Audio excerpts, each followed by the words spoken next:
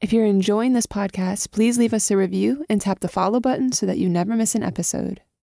Hey everybody, welcome back to another Monday. You know what that means? It's time for this week's episode of RFRX, your prescription for coping. I'm Kara, I'll be your host. I have with me returning co-host who makes everyone 20% cooler, Helen.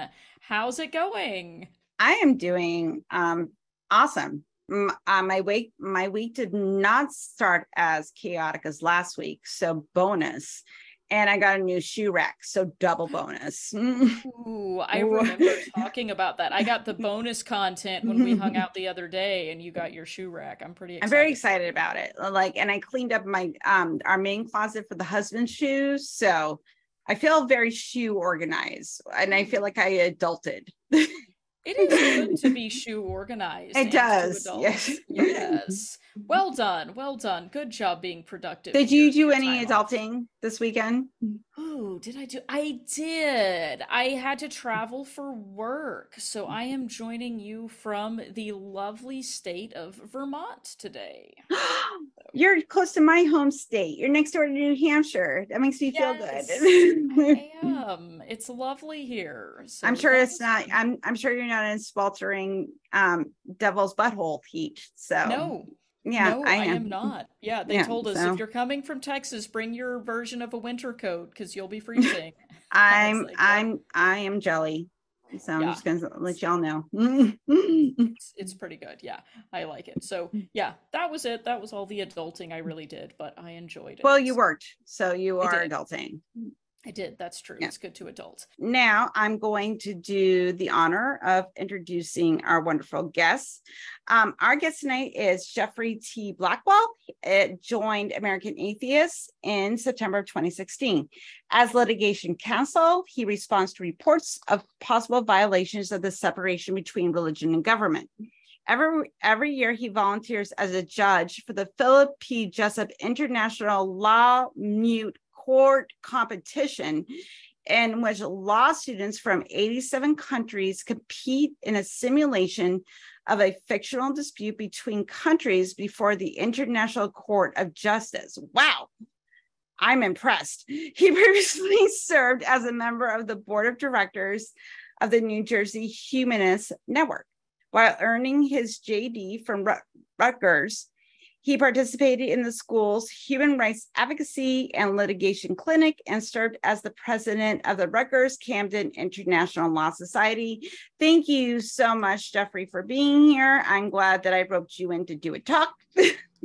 So, yay. So thank you for being here. And you may now start your presentation. Okay. Well, I appreciate you roping me in, first of all. So thank you, and I'm happy to be here. I do want to play down this being a presentation. I unless you're in law school, you don't want to sit through a lecture on the law. So I do hope that there will be some back and forth, Kara and Helen, as you have. Oh yeah, for sure. Feel free to jump in. We will talk with you. As you can see, we have no problem talking. I'm so good at talking. I didn't think it would be an issue, but for the audience, I didn't want them to think I was just going to sit here and, Yes, this is not a PowerPoint. Yeah. No, it is not. Some of our topics work great with PowerPoints. Others of them, I think, like you said, people would be scared off by having to see a PowerPoint of legal documents. Yeah, absolutely. and I don't like making those slides. So because there's no way to make them fun. That's true. So we appreciate that you didn't do that, and we are glad you're here to talk to us like real humans that we are. Well, you're very welcome. Sorry, go ahead. Oh, no, I was just going to say, we really appreciate that you were able to make the time because you are actually super busy doing all of this work that you're going to describe to us. And we don't like taking away your time from doing that, but we are super excited that you were able to come and tell us about it. So thank you. Yeah. Like I said, you're very welcome. So I did collect a few topics, one of which is touched on in the poll that people are still responding to. But since it is the middle of August, I thought it was a good idea to touch on some issues that always crop up for my work every year in back to school season. Because as students are going back to school, especially now as students are going back to school in this sort of post-COVID pandemic environment where I mean, not having children myself, I'm not exactly sure whether there are even still any places that are like partly from home. I doubt it. It's been a year or so, I think, since any of that was really in effect. But now that students are back in school and interacting with teachers directly and interacting with staff directly, all these things, having to sit through moments of silence in the morning again, I think it's worth outlining some of the issues that people might encounter. So the first one I want to touch on stems from a Supreme Court decision that was handed down last year. And it was Kennedy v. Bremerton School District. This case involved a football coach who was engaging in prayers on the 50-yard line immediately after football games. Some of you, maybe many of you, have heard about this case. In the decision, the Supreme Court said that a teacher or staff member engaging in private, personal prayers can't be disciplined essentially for doing that by their school. Now, there are some big issues with whether what Coach Kennedy was actually doing was a personal, private prayer, but the Supreme Court took his version of the facts. I quibble with his version of the facts, but regardless, the danger is that a lot of staff members, faculty members who are already inclined to be very forward with their religion when they're interacting with students will take this as an endorsement of that behavior, and it's not. Whether it's principals, teachers, office staff, no school official can force students to participate in prayers, proselytize to students during coursework or outside of coursework. A religious student group can't get special access to the school district or to school facilities or school faculty that other student groups don't get. And these are all things that we have to bear in mind as we approach the school year, because a lot of parents will hear from their students, or maybe a lot of students will encounter these sorts of behaviors and think that that is okay, and it's not. And if they encounter that, they should come to their parents. If you as a parent, I imagine we don't have too many people under 18 on the call, but that's possible. But if you as a parent are concerned because maybe you've heard about other things in your school district, or you're just in a small town or city in the Bible Belt, or it can really happen anywhere, unfortunately, but you have concerns and you talk to your child and find out that that's happening at school, we certainly want to hear about it, because we have to make sure that our children's rights are being respected and that people aren't abusing their power by imposing their views and beliefs on impressionable children who have no choice but to be there. So I wanted to run through a little bit of that with regard to prayers. Now, sorry.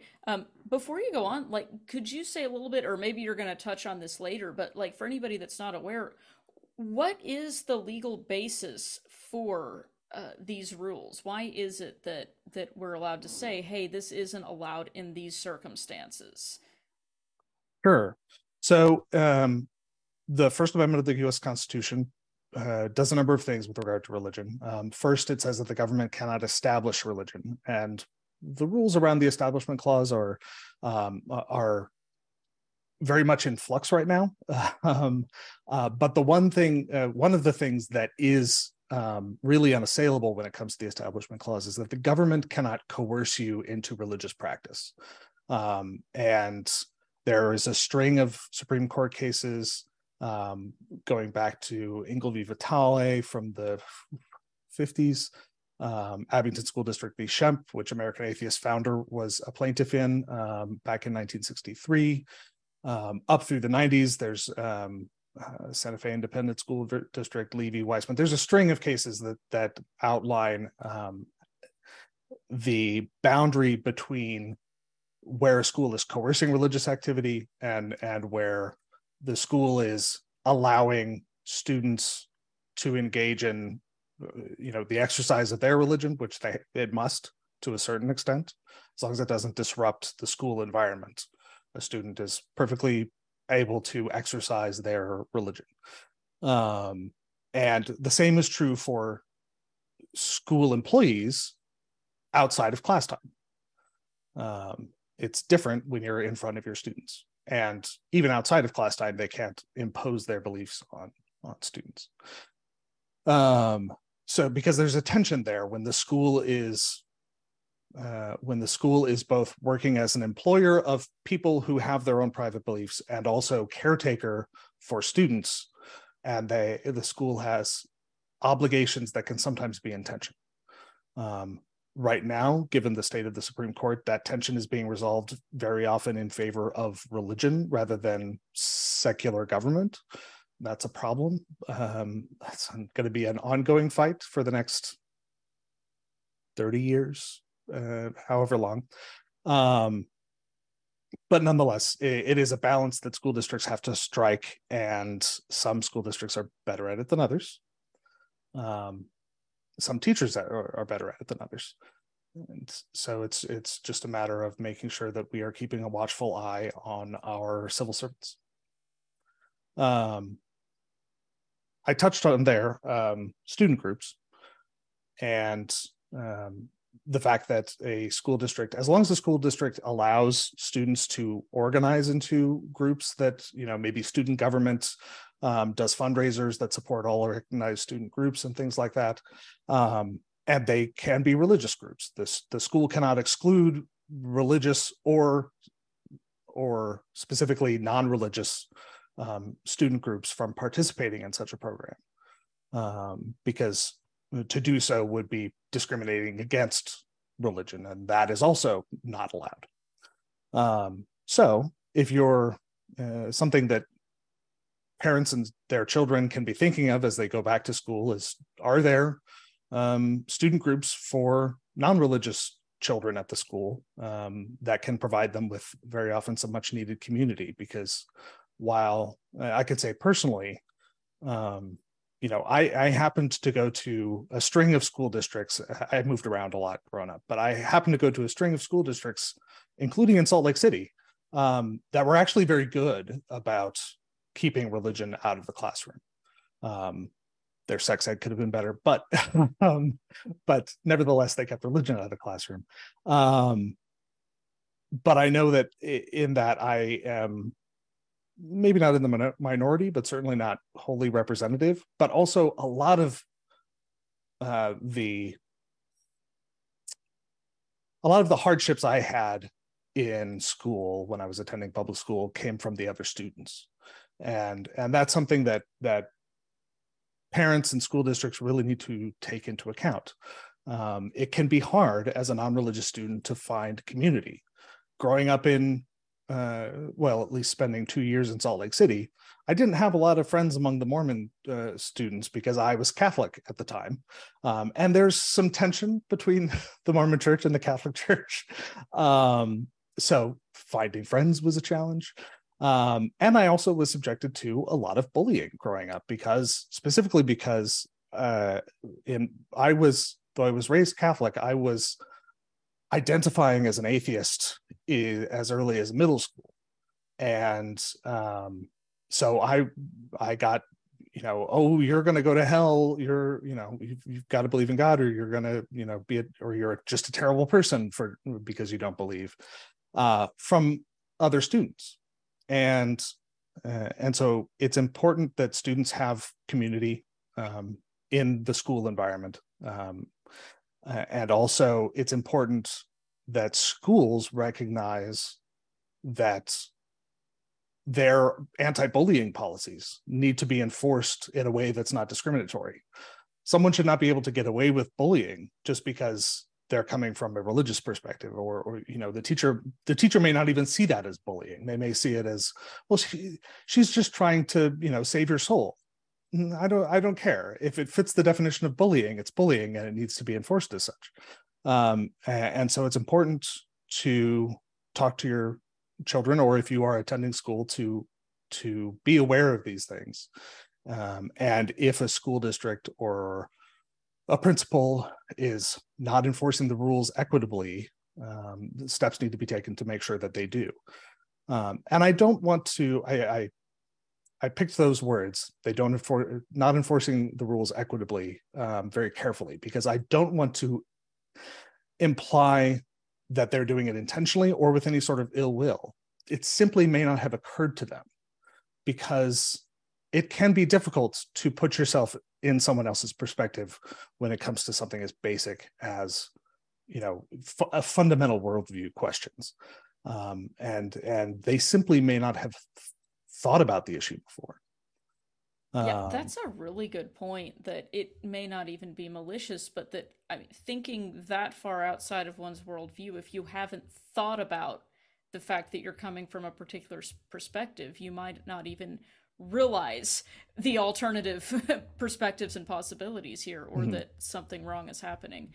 That's a really interesting point. Yeah, it's we had a student who was a plaintiff of ours a while back against a school district down in the Houston, Texas area, who was bullied for sitting out the Pledge of Allegiance.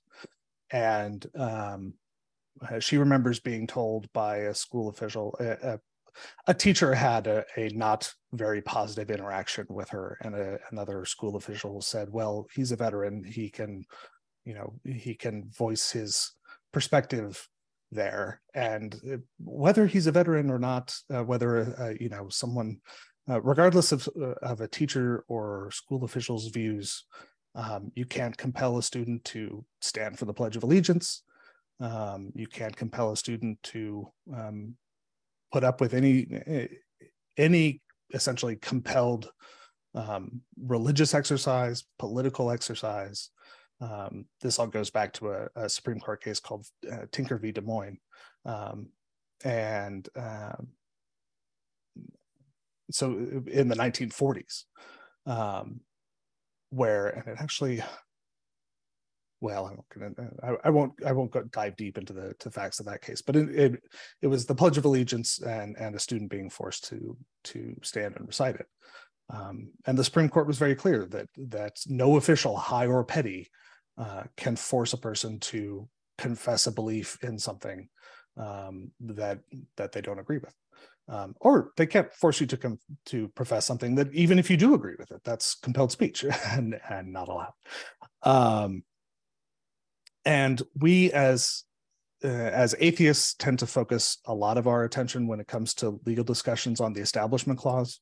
We should not give short shrift to the Free Speech Clause that allows us to refrain from saying under God, or if you are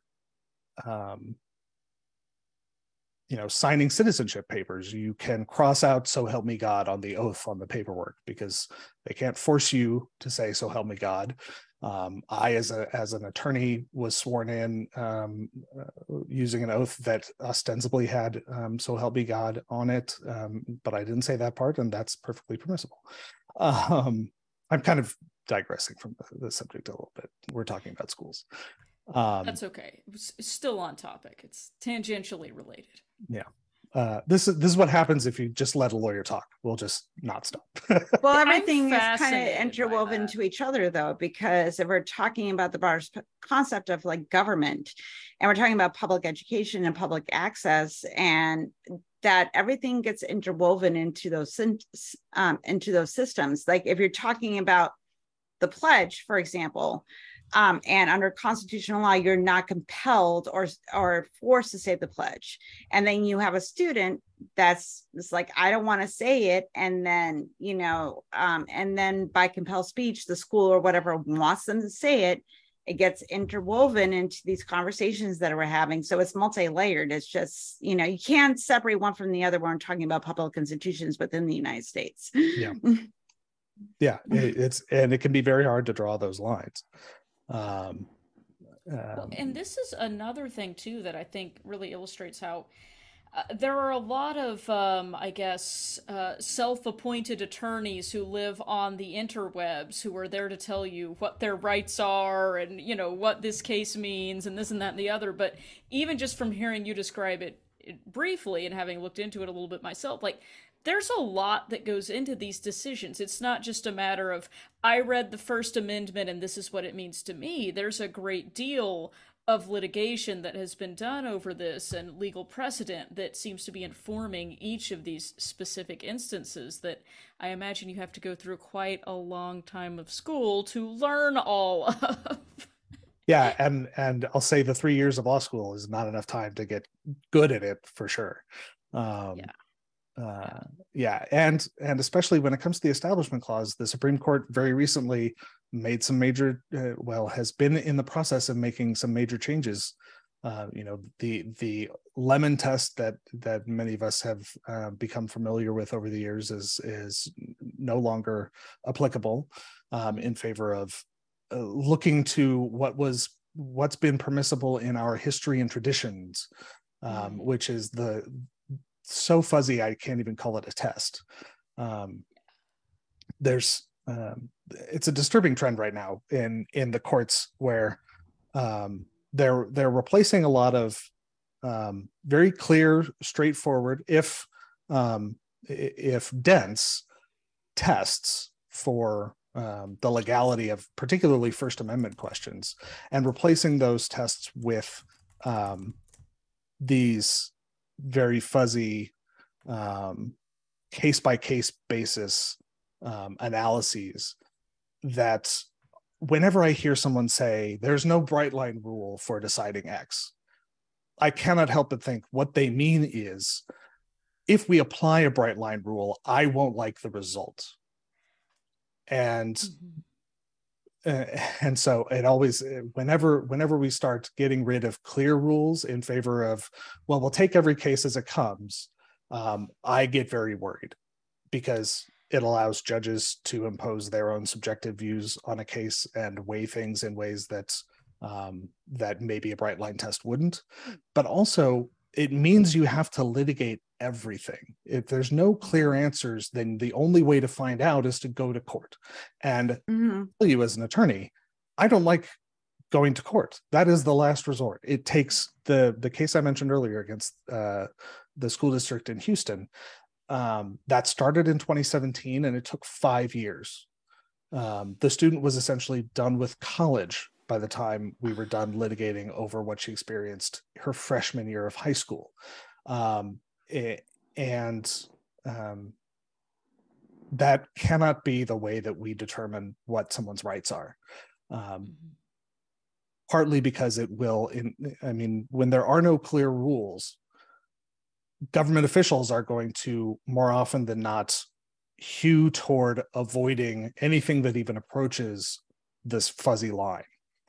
And in a country where, still 75% of the country is, or 70% now is Christian by some denomination, and the sort of knee-jerk reaction that we see of people claiming their religion, exempts them from basic vaccination rules that protect the public health, all these different things.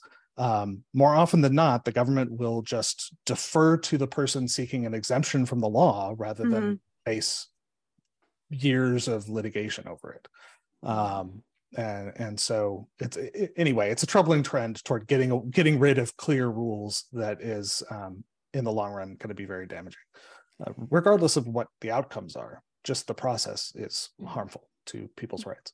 But do you think that's baked into the system? Because we all know that justice can move at the rate of molasses, and which is a good and a bad thing, because obviously we want all the evidence and all the arguments presented forward in a way that can be analyzed. But on the good point that you brought up is they were already in college when this case got brought before the court. So in that regard, it's one of those things that is just well, what are we doing this for now? And I'm hoping it's because the next person that comes up and makes a stink about things will be validated, but and I understand this because like, I'm the type of person, like, I would have liked it yesterday, but I'll take it now type of person.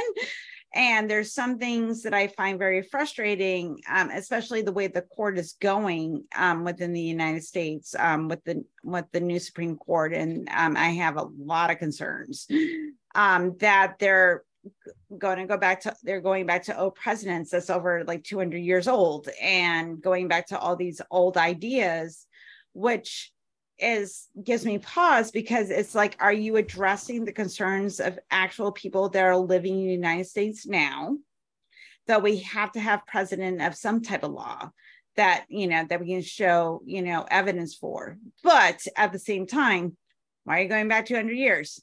Because obviously the world has changed since then, and it concerns me, because obviously I want all the courts to, even if it's justice that I don't agree with, at least it's based on something that is within the law, that has shown precedent, and would perceive to be fair, even though I might not think it's fair.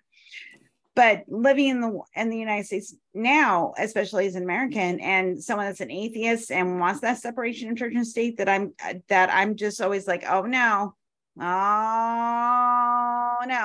And that's the concern that I have, that because it moves so slow, that that a lot of the courts are relying on the fact that it moves so slow. Yeah, it's that is certainly built into the system. The courts are supposed to be, by design, the courts are rooted in precedent that in some cases goes back to the Magna Carta, depending on what area of law you're talking about. And the court system, to the extent it was designed, I mean, the Constitution creates a Supreme Court and then basically said, and Congress figure out the rest, which worked fine for a couple hundred years ish. And I'm fine is doing a lot of work there. There were plenty of terrible cases, before the 1970s. Absolutely. But our political system has broken down to the extent that, basically no law gets made unless it's passing a, tax bill or a military, I'm forgetting the acronym now for the authorization of military actions and whatnot. There's an acronym that's just escaping me in this moment. You got me. Regardless, it's not as though we can seriously expect Congress to step in when the courts say, this is what the law says, this is what the Constitution says, and if you don't like it, then vote in people who are going to change the law. That's increasingly less of an option for many people who live in very highly gerrymandered districts along political lines, and political lines are more and more often also falling along religious lines, which raises some questions of its own. So in answer to the extent that was a question, yes, it was designed to take time. It's where you're trying to ostensibly reach the truth, and they expected that would take time. Unfortunately, the other branches of our government have fallen down on the job, and you also gave a very nice summary of why originalism as a judicial philosophy is wrong. There is since the 1980s, there's this push on the conservative side of the legal world toward interpreting the Constitution, statutes, everything by what the people who passed those laws adopted or ratified the Constitution, ratified whatever amendment, what they thought at the time it meant. And you don't have perfect knowledge of what everyone who made that decision thought. Many of them were in conflict with each other, and the founders didn't think that was, if you're an originalist, you shouldn't be, because the founders thought originalism was dumb. If you go, now we're really digressing, but it's fine. If you go to the Jefferson Memorial on the Mall in DC, there's several quotes inscribed like 50 feet high on the wall, one of which is basically telling originalists to grow up and put their big person pants on. And they don't like to quote any of those lines from Jefferson, but well, it seems like the romantics of American democracy have this, like, like what was enshrined by the founding fathers is like how we are supposed to behave today. But when that shows like Jefferson going like, no, we have to change. I think that goes in the face of a lot of those traditionalists that want to say that, like, well, the president was sent 250 years ago, we should still be following that, and the rest of us are like, well, should we do that? Yeah. Well, and speaking of, go ahead. Oh, no, I was just gonna say, like, I think it's very dangerous too when people are relying on, these are our traditions and our history, in that sometimes we invent traditions and imagine that things were a certain way previously, or that the way our grandparents were is the way everyone's grandparents were, and so on. And we begin kind of narrowing the repertoire of traditions and beliefs available to people by suggesting that only mine are the real traditions, anyone else's traditions or anyone else's perspectives are not valid. That seems not compatible with, well, Cara, we need to go back to the time when you could beat your wife with a switch that was no bigger than your thumb, which was the standard in the late 1770s. Right. All traditions are good, clearly. Yeah, right. Yes, why change? Kind of gross. Yeah. Just saying. Yeah. Okay. Well, okay. Yeah, I interrupted you. You were going to tell us something important. I was just going to say, I know I called it a digression, but it actually kind of segues into the next thing I want to talk about, which is relates to our poll, one of the poll questions, at least. Would you like me to show the poll questions? Oh, yeah, sure. Yeah. Okay. All right, let me pull those up so we can look at those while you discuss. Okay, here they are. So people can see those. Yeah, go ahead. People can see it? Okay. Yeah. It is coming up on, once again, election season. 2024 is right around the corner. We're about 5 months from the first of the caucuses and primaries, and I know everyone is looking forward to that. But I wanted to highlight some recent statistics and encourage people to engage with their public officials, because according to Ryan Burge, who's how to describe, I was about to say statistician, but that's kind of downplaying. He's sort of a sociologist of the current religious the current religious demographics of the country, and he crunched some numbers and came to the conclusion that the non-religious, particularly atheists and agnostics, are the most politically engaged community when you break the country down on those sort of religious lines. And I think that's really important, and I want to highlight it because it has not even very recently been the case.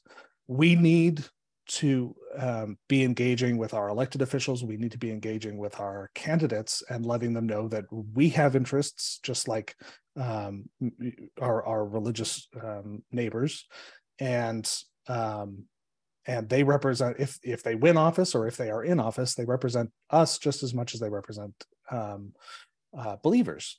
And we struggle sometimes to do that for a number of reasons. Obviously, there's stigma attached to being an atheist. So we use a lot of different words, whether it's secular, non-religious, free thinker, skeptic. These are all perfectly valid descriptors. The problem is the elected officials, by and large, don't know that those all essentially mean the same thing.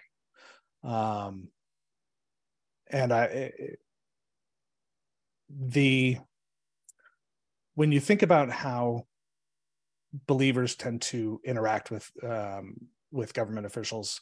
I'm a Christian, and I think that, and this, I'm in favor of you voting for this bill because such and such. And so they have a bucket in their head where okay, that's one Christian constituent who thinks that, and they, to the extent they are trying to respond to what their constituents want, they're putting people in sort of those mental buckets. Obviously, this is a crude analogy, but it's one that's reasonably communicable. And so when, so they'll have a bucket in their mind that says atheist, and one that says agnostic, and one that says skeptic, and one that says non-religious or free thinker or what have you. And they all look like they're almost empty. But if you put them all together, it would be about a third of all the water in all the buckets. Wow, that's a large percentage. A third? If you factor in what we know about the statistics of people who are closeted, yes. Wow.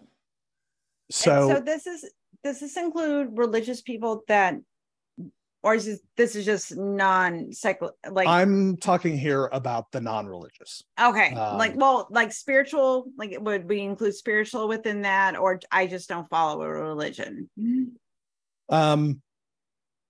I'm not sure if that is factored into the roughly a third I just quoted. I mean, yeah, I don't have the statistics. I'm all about. This is my nuanced question. I'm trying to figure things out.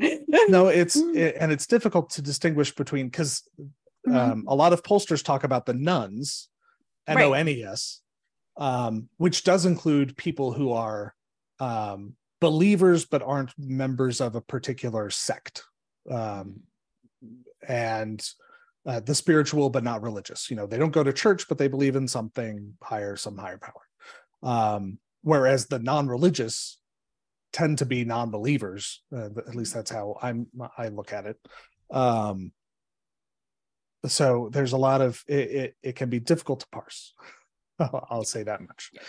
Well, and that's why I'm asking, because I think it's great that it's a third. Like, I think that's fantastic.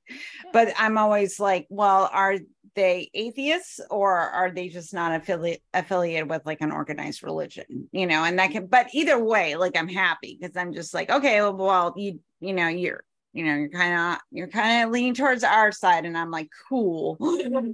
Right, at least you're going your own way, and right, that, exactly, I guess, counts for something. Yeah. It makes it far less likely you're going to impose it on someone else, and that's really what I care about. Exactly. Yeah, that's the important piece. So let me real quickly read the results of the poll, if that's okay for our listeners who are hearing the audio only. So the first question was, have you interacted with an elected official or candidate on social media other than just following or liking posts?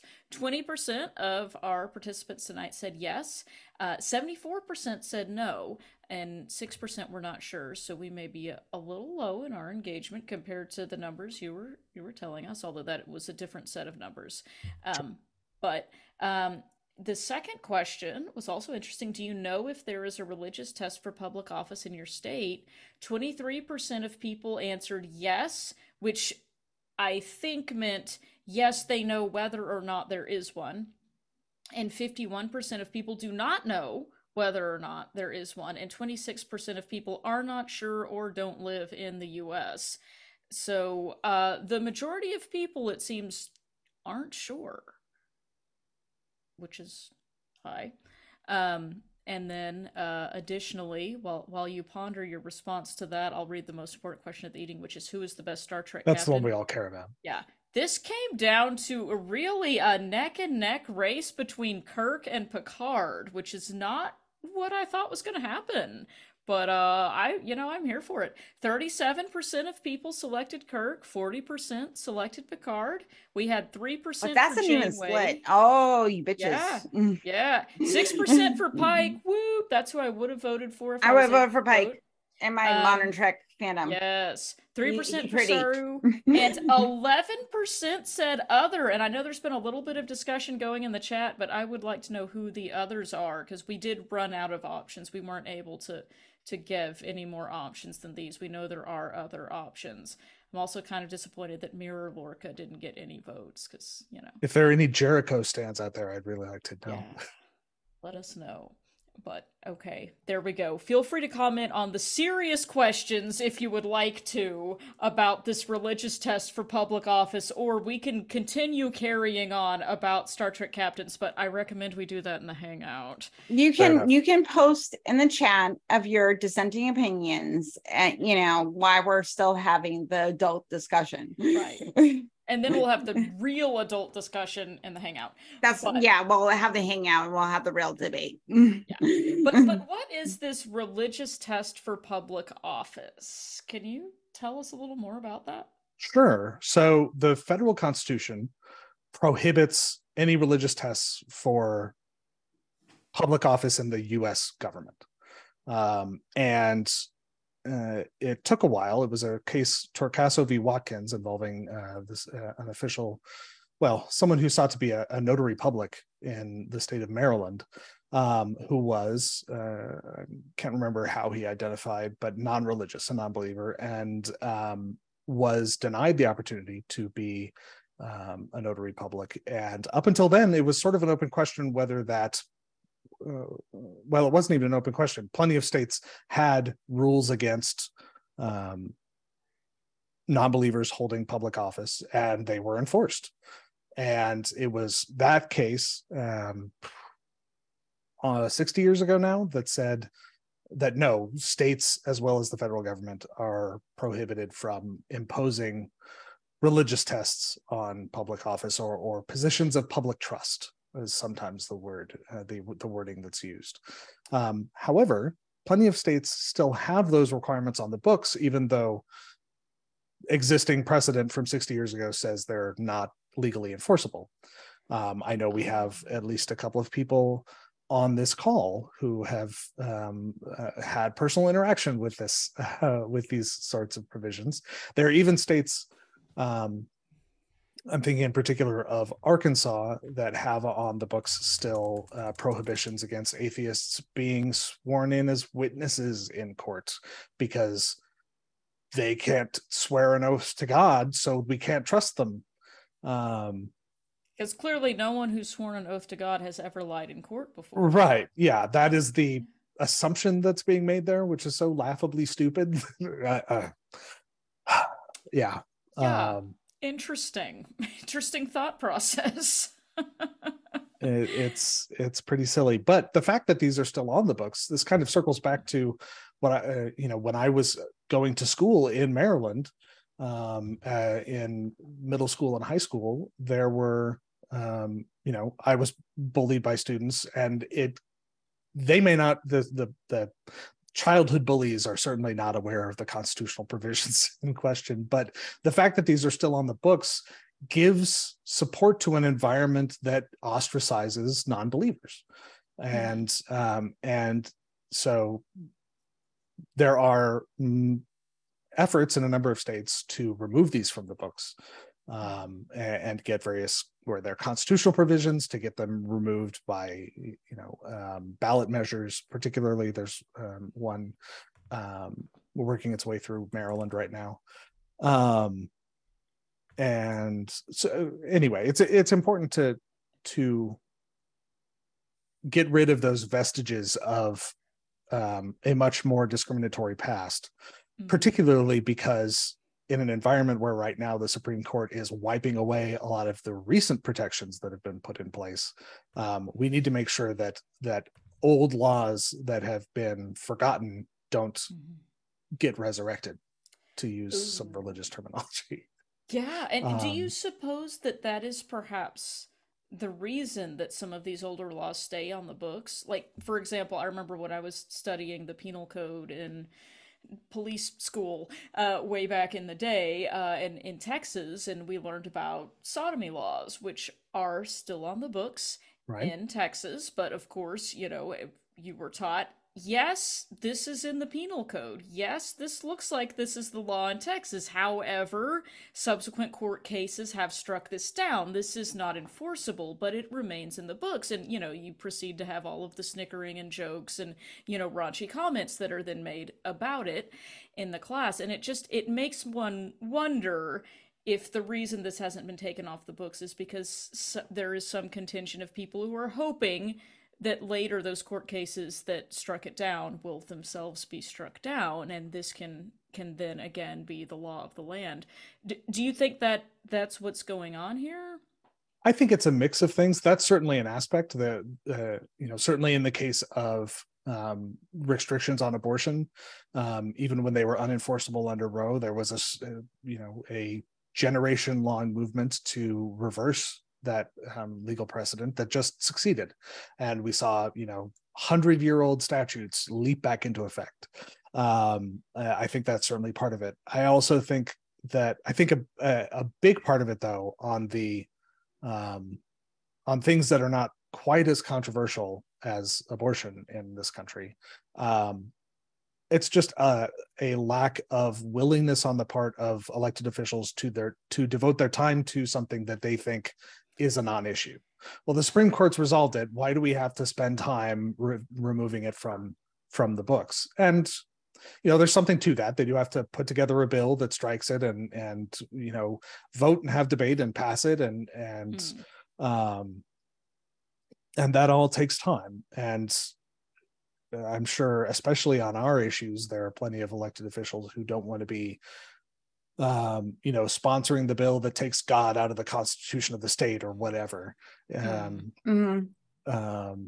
because it would, redound to them negatively at the polling box or at the polling station, the ballot box or the polling station. I'm mixing my metaphors, but it's not even a metaphor. I'm just mixing my things.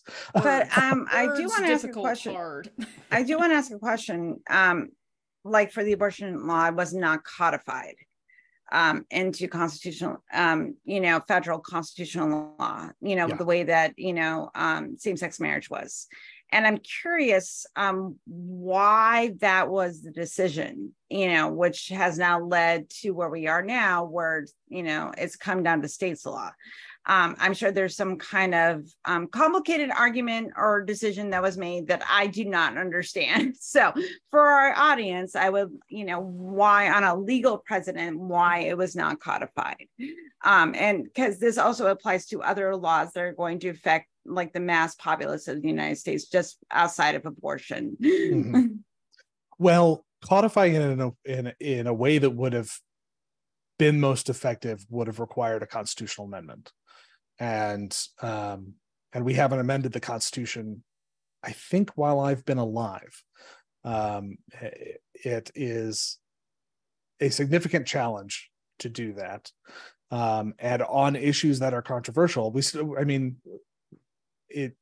there's still the risk, I think a pretty large risk, that the Supreme Court could reverse a lot of the recent protections that have been put in place for the LGBT community.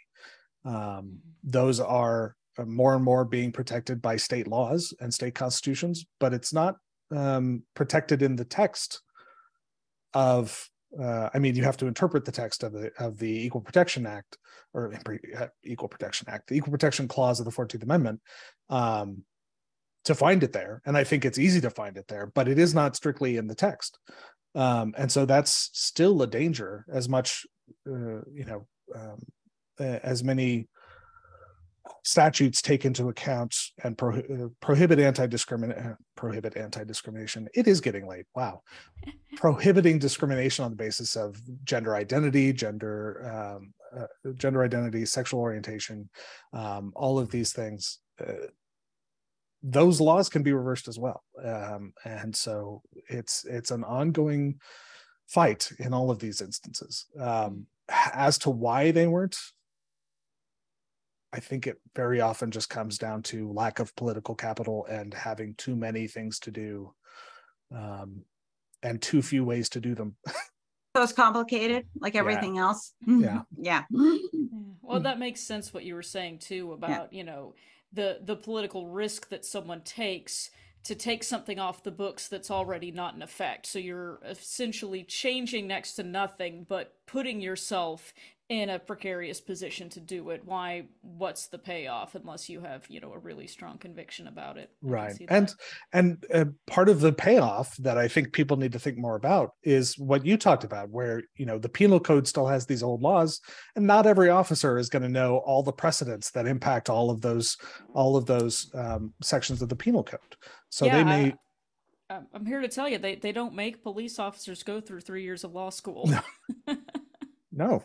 And I think they should make lawyers go through maybe more. I don't know.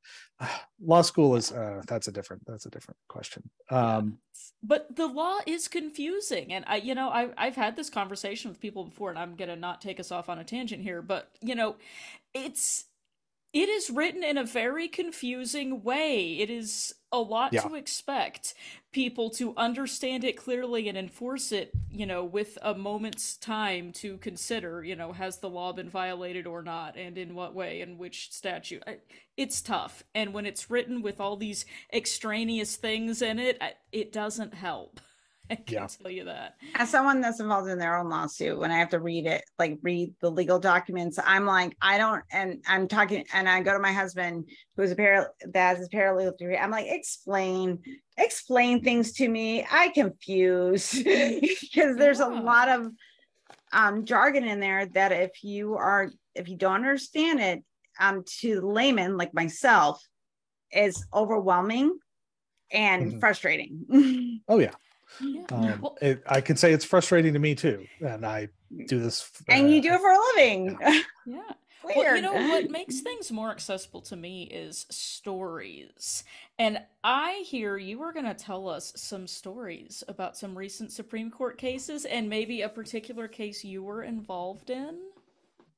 Sure. I do want to mention before we completely change topic, because this relates back. Right now, the Supreme Court is considering 2 cases that deal with people interacting with their elected officials on social media, and whether and to what extent the First Amendment applies to the comment space below the local, your city council members' public Facebook page, and to what extent they can block you or delete your comments and things like that.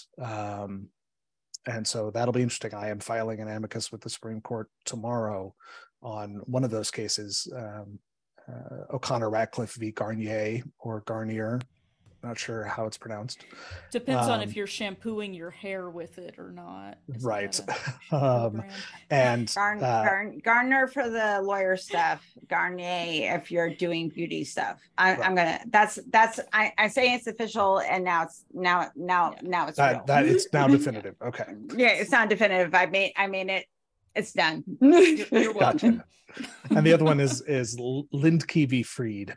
But they both deal with this question of when do we know whether or not when is a public official on social media as an official or as a private individual or someone campaigning for office? Because the First Amendment allows them, the elected officials, in their private capacity to engage in speech, and when they are campaigning, they can exclude someone from a campaign event. But if they're doing a town hall to inform the people of their district of things going on with their work, then they can't exclude people because that person is a critic or what have you. So when is someone on Facebook or Twitter or Mastodon or any of the now Blue Sky, I guess, when are they acting in their official capacity? And this is another area where lines are getting very fuzzy. So this would have to do with, for example, like whether they're allowed to block someone from their page for coming on and asking them a series of pointed questions. Exactly. And as the I'll say religious demographic, because that's the way statisticians talk about it. But as the most engaged community I think it is very important that we remain so, that we interact with our elected officials and protect our rights when they censor us. Because they do. We had a lawsuit against a lawmaker down in Arkansas, Jason Rapert, and I have to land pretty hard on the T there to make sure I'm not defaming him in some way, was blocking people who were critical of his Christian nationalist actions.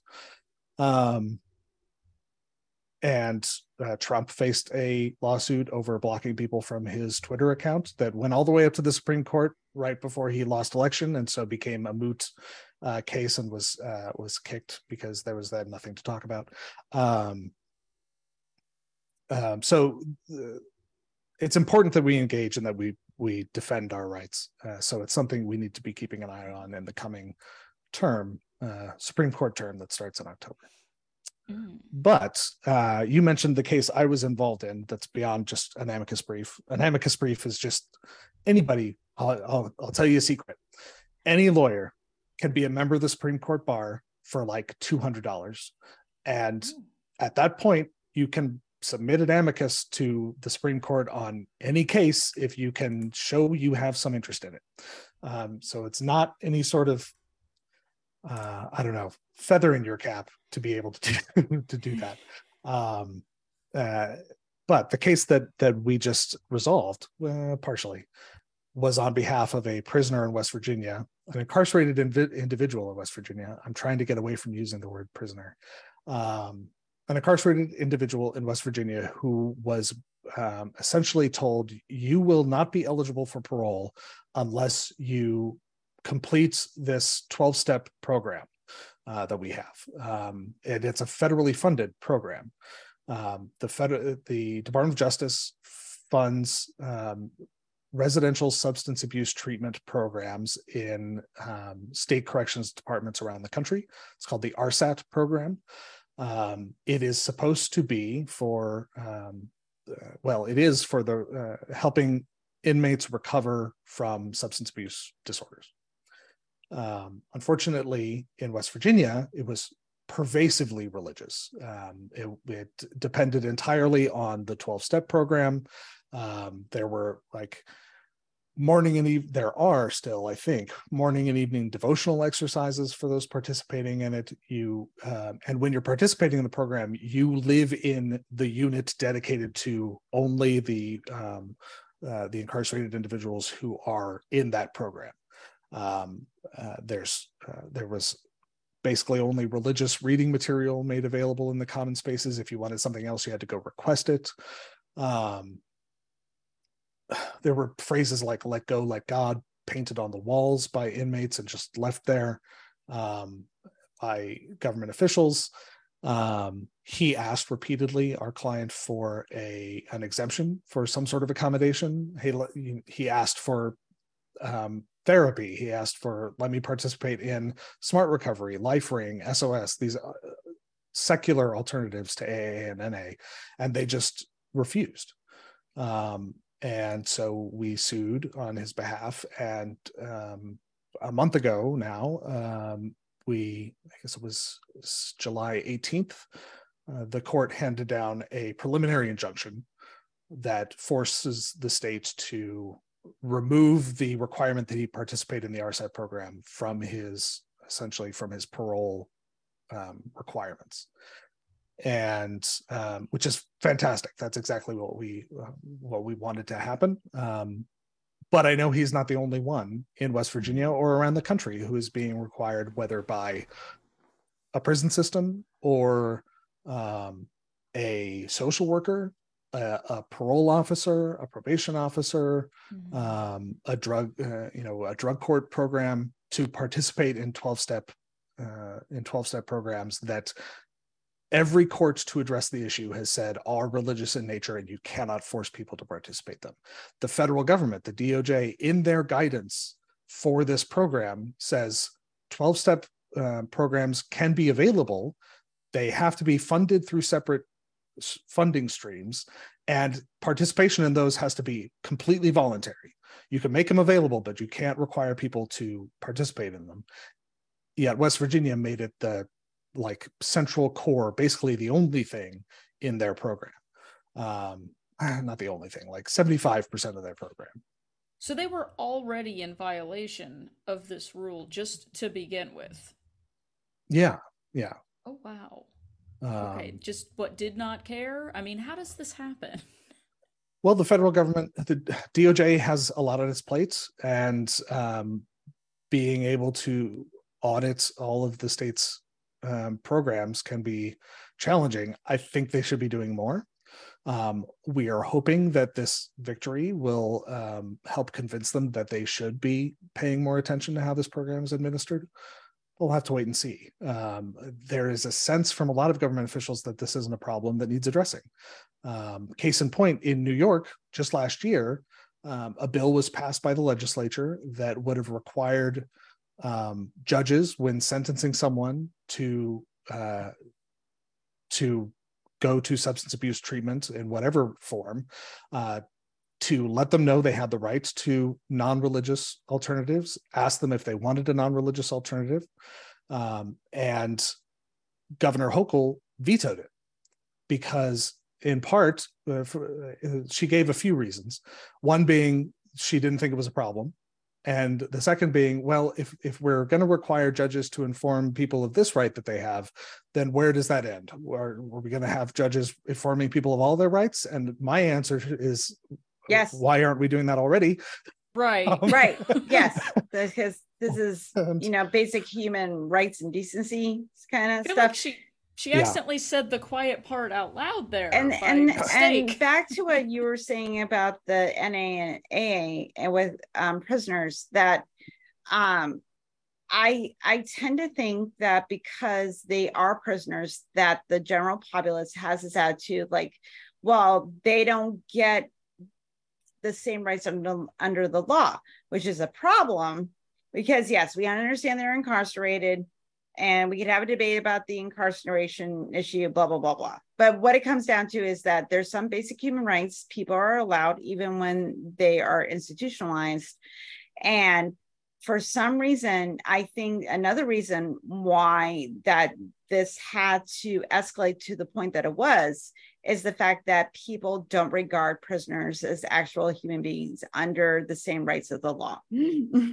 Yeah, I think that's a big problem. I think that's part of why many states have gotten away with depriving people of their right to vote long after their sentences have run. You're not, once someone's sentence is run, they're said to have, served their time. They've paid for the whatever crime it was, and so to forever deprive them of their right to vote is a huge problem. Incarcerated individuals have essentially all their constitutional rights still. The only question is the balance shifts a little bit in favor of preserving the purpose of the prison system and the safety and security of the public. And the courts are loath to tell prison officials how to run prisons. But sometimes they have to. And in this case, they did, because there are no security concerns here. There's no penological reason to require this particular individual to participate in a 12-step program. And now, okay, so how did you get involved in that case? And follow-up question, what should people do if they believe that they are being subjected to some kind of situation like this, whether it's from an institutionalized situation or just they, for some reason, think that their rights are being violated and that some government entity is not observing these rules that they are supposed to be? How do they deal with that? Sure. I won't get into the specifics of how a particular client communicates with me, but our client came to us with a problem, and the way anyone can do that is by going to American Atheist's website, and I believe it's atheist.org/report-a-violation, and there's straightforward form you fill out, contact information so that I can ask you follow-up questions, and then let us know what the problem is. and we will take a look at it. I will mention we have a triage system when cases come to us. Plenty of things are irritating but not legally actionable, and I do my best to explain if something is not legally actionable, and you kind of just have to grit your teeth and get through it. But then plenty of things are actionable, and we have certain issues that we're focusing on where we think we can make strategic gains in the law. We've identified certain areas where we think, even in the present environment, we can make positive change. And given American Atheists is not the largest of the non-religious national organizations by any means, and we have an obligation to shepherd our resources in the way that's most effective. So we have a triage system where a lot of cases I will refer to Americans United or American Humanist Association, FFRF, CFI, because all of our sister organizations have areas of expertise. And CFI has their secular celebrants program. So if someone comes to me saying, I want to get married, but they're being, I want my friend to marry me, but I want my friend to not marry me, but I want my friend to officiate at our wedding. Officiate your wedding, yeah. Presumably, whoever you're wanting to marry is a friend. CFI has a whole sort of system set up for dealing with those. AHA has done a lot of work in particularly adoption and foster care lately. So we have this triage system. So I wouldn't be surprised if someone brings a complaint to us that I might refer them to one of our sister organizations. If it falls within the scope of what we're doing, we're focusing a lot on free speech, as I mentioned with our student who was harassed for the Pledge of Allegiance, people being censored on social media, and a number of other areas that we're really trying to push things in a positive direction, like with substance abuse. And the reason that Daryl and I have been on a couple of panels now talking specifically about that recently. Anyway, we keep those in-house and do factual investigation to shore up as many facts as we can, because we want to make sure that when we bring a case, it is as solid as possible, given how hostile the courts are right now to the claims of non-religious people. So, as you just mentioned, the courts being hostile, are they still receptive to actually hearing arguments that have to do with like legal precedent and actually what is right under the law? Or do you find this lean that are like, well, if it's not religious or violating certain types of people's rights, that you're finding how you're arguing, and people that are within your circle, how you're arguing these cases has shifted over the past couple of years? Oh, things have certainly shifted. Okay. And there are cases that I would have taken when I started my job 7 years ago that I would not take today. Mm-hmm.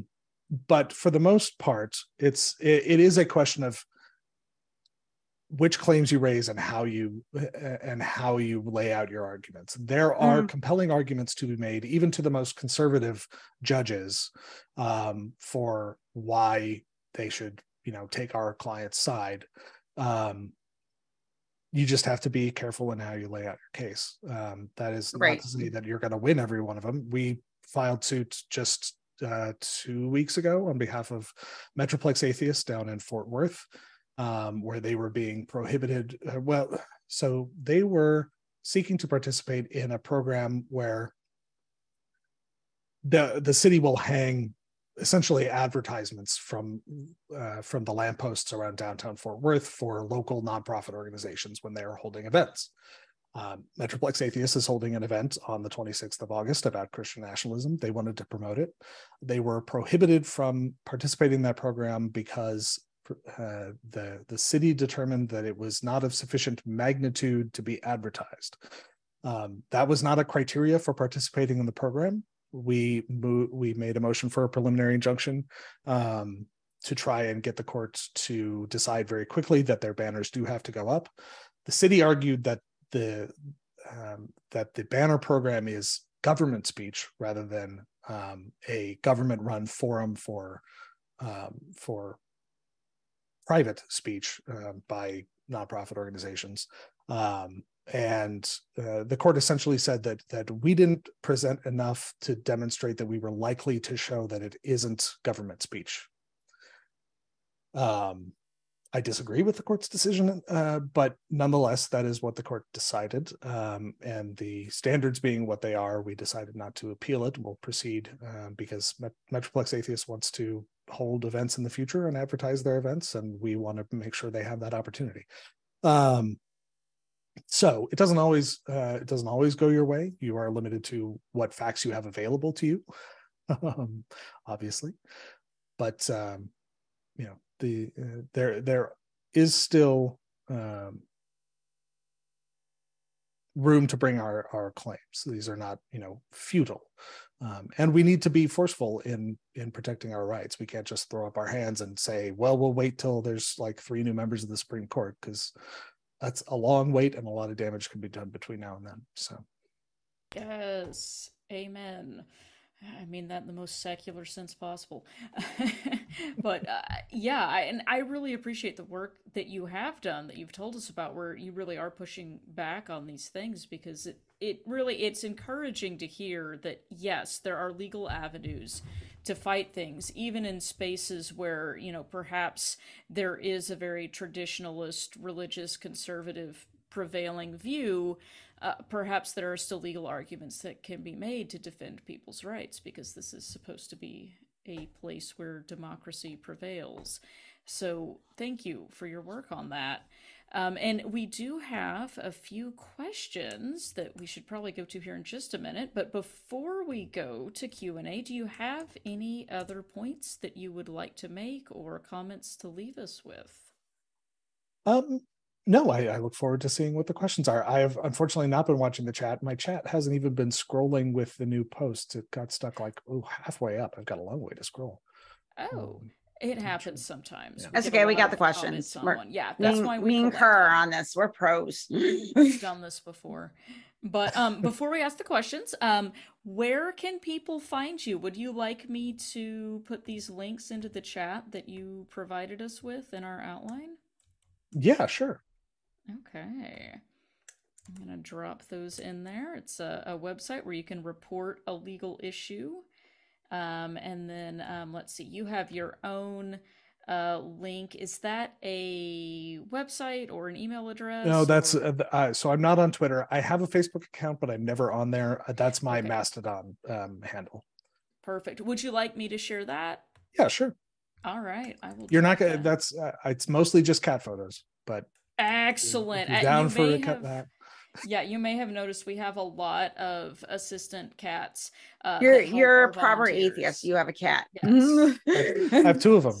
I have 2 cats too. Yeah, that's the only way you're a proper atheist. Kara. I have a dog that is worth at least 2 cats. There, okay. I said it. All gauntlet thrown. But cats are cool too. But almost you're a cat supporter, and I'm a dog. So the closest thing we have to proof of the supernatural, I think. That's right. Well, my cats think they're gods, so who's to say they're wrong? No, they're not. All right. Well, on that note, we do have questions. We'll get to as many as we can. The first one, someone is asking if we can discuss the public funding of the Catholic school in Oklahoma. They believe it's in Oklahoma. And what can we do as citizens to object? Are you aware of this situation, and or can you comment? I am certainly aware of it. I know that AU and FFRF are collaborating on a lawsuit to challenge exactly that. We're not involved in the lawsuit. There's I have an aversion to there being too many cooks in the room, and FFRF and AU had people come to them who were presumably in that school district. I haven't read the complaint as of yet because we've had a lot going on. But my understanding is that they are pursuing that. If you are a parent or a student in that school district, I would absolutely reach out to them, because that is one of the primary ways that you can be involved and fight back. But you have to have standing to be a plaintiff. Of course, if you're just, I can't sue the school district or the state of Oklahoma over this unless I have a client who is directly affected. What other people can do, what we can all do, is speak up about it, point out the problem. I think also there should be more attention paid by the atheist community to setting up a lot of the mechanisms that because religion has been so dominant in our society for so long. The Catholic Church has Catholic Charities for social support. They have a whole slew of schools, plenty of funding for them as well. And so they are in a position to provide these services and have their religion piggyback on it. There needs to be a more concerted effort. I'm not the one to organize it. I don't have time for similar support structures to be created by the atheist community for the atheist community. There's no reason that we, other than funding and logistics, that we couldn't have, in school districts where there's release time for some students to leave and go to religious instruction with their church, why you couldn't go on, a virtual classroom for, and be instructed on Bertrand Russell or Spinoza, atheist philosophy, and these kinds of things. The only barrier is finding the capital and the willingness to organize those kinds of things so that we can take advantage of all the same stuff that religious organizations are taking great advantage of at the moment. I hope that made sense. In retrospect, that might have been a little rambling, but it made sense to me. Okay. Yeah. All right. What else do we have, Helen? Why is there a concern about general governmental establishment religion when the establishment clause concerns Congress, not state or local government?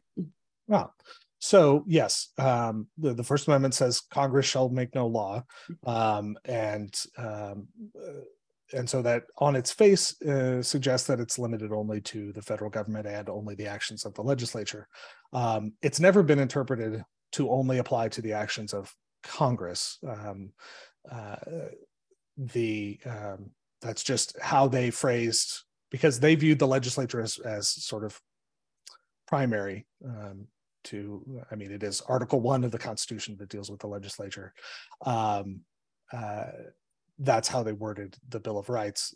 Congress is the one that is the organization that makes the laws. They did not have in their minds the sort of vast administrative state that has grown up out of necessity to govern and apply the laws that Congress passes in a country as large and diverse as the United States. However, the 14th Amendment says everyone is entitled to equal protection of the law and due process. And those clauses of the 14th Amendment essentially enforce federal rights against the states. There was a long process starting in the early 1900s and even extending to today it's referred to as incorporate aspects of the Bill of Rights against the states, not just applying to the federal government. One of the more recent ones being Heller. The gun rights is not my area of expertise, but that was one that addressed the 14th Amendment and the Second Amendment. The provisions of the First Amendment were applied to the states back in the essentially the 40s, 50s, and 60s.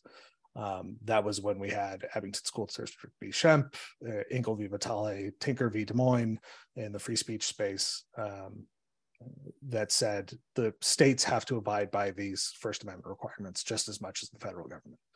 Also, many states have their own constitutional provisions that mirror the federal requirements, and those are enforceable as well. I hope that addressed the question. Yeah, absolutely. Okay, and I think maybe we've got time for one more. We'll say 1.5. Actually, it's just 2. Okay, here we go. I will ask you this. What can be done against government departments and regulators that refuse to get involved with matters involving complaints about religious groups because they don't want to be accused of the state interfering with the church? Does that make sense? Like, yes. Yeah. Okay. That is a difficult question. Depending on the area, there's something called prosecutorial discretion.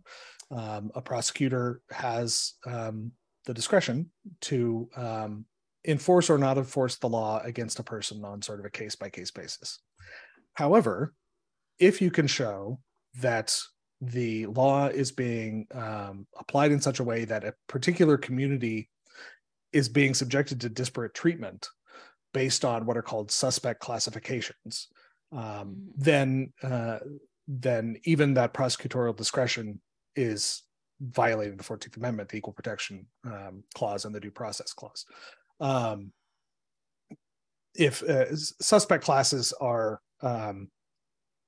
race, religion, nationality, the things that I'm straying slightly afield, so I don't have the language immediately to hand, but essentially communities that have historically been disfavored politically, and so do not have the political clout to protect their interests on their own, and are rooted in what are essentially immutable traits. One cannot choose their race, one cannot choose their nationality, one cannot choose in a real conscious way their religion.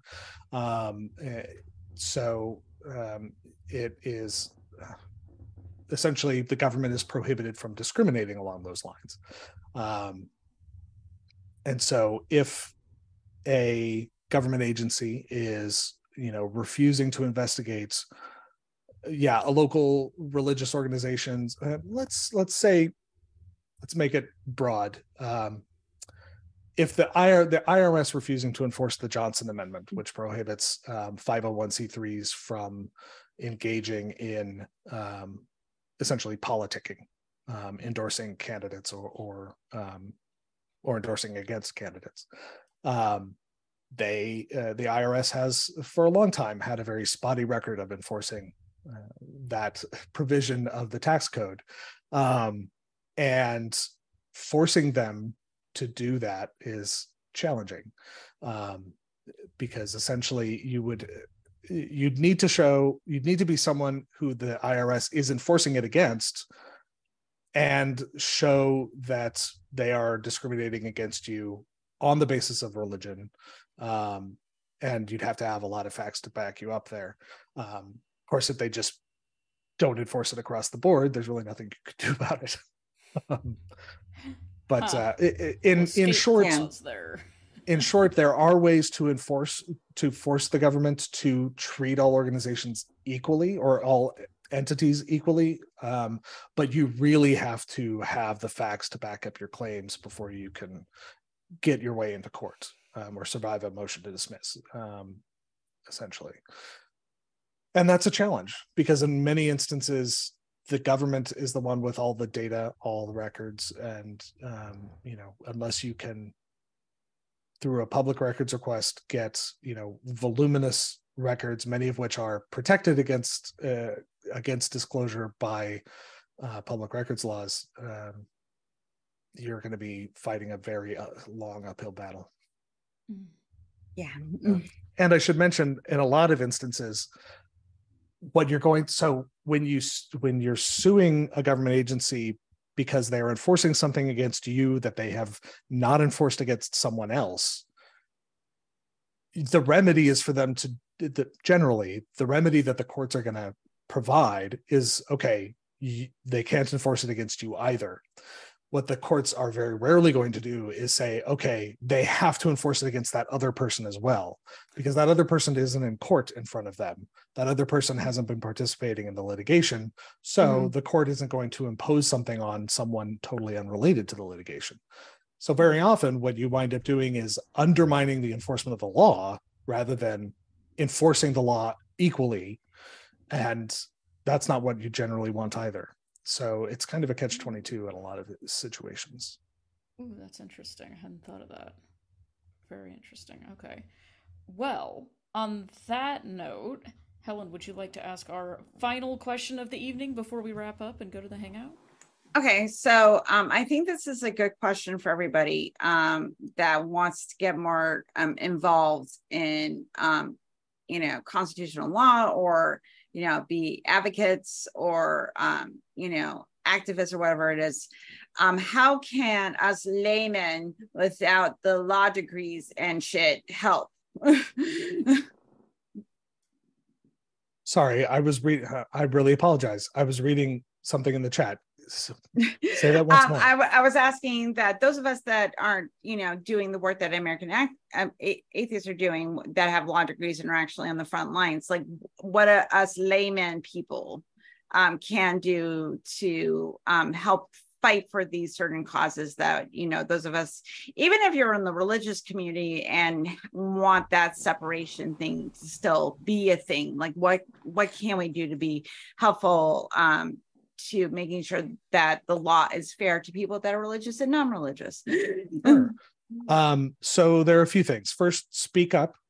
The more people are aware of the non-religious community, and the atheist community in particular, and the more they realize they know people who are atheist, the better off the community will be, because people tend to respond to their drive for empathy more than rational arguments, unfortunately. So if you're in a position where you're able to safely be vocal about your atheism, how the government's actions affect you as an atheist, speak up about it.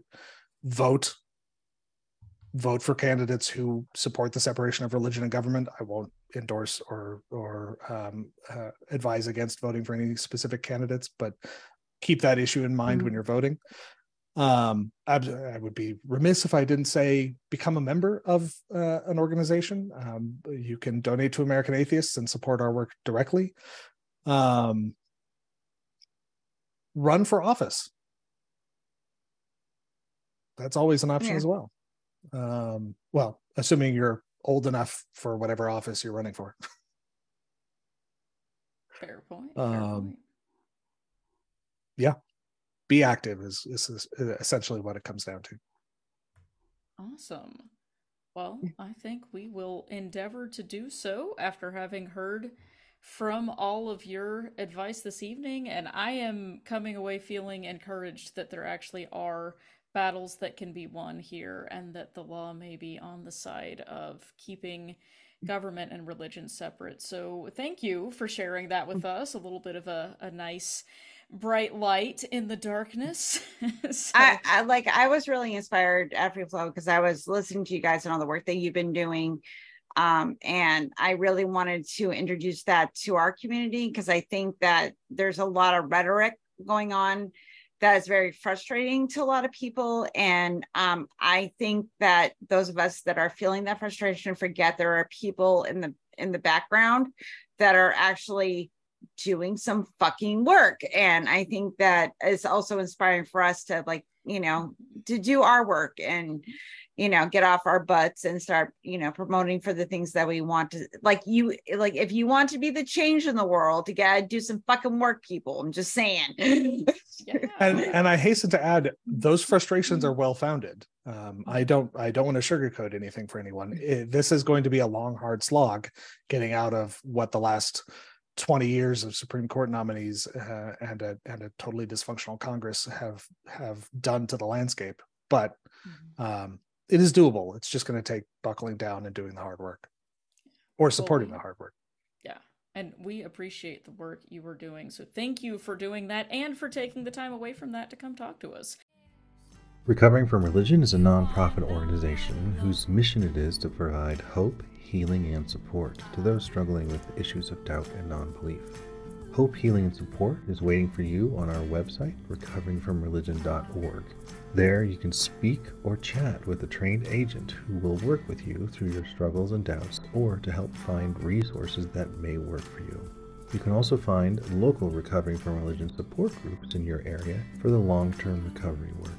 Resources specifically curated for those struggling with doubts, disbelief, and trauma can also be found on the RFR website. To connect with a secular therapist in your area, go to seculartherapy.org and create an account. If you'd like to support the work that RFR does, you can donate or sign up as a volunteer on the Recovering from Religion website. It's also a big help subscribing to the RFR YouTube channel, our blog, or following us on Facebook, Twitter, and Instagram. Questions, comments, and suggestions can be emailed to us at rfrx@recoveringfromreligion.org. Thanks for tuning in, and we hope you'll be with us next time on the Recovering from Religion podcast.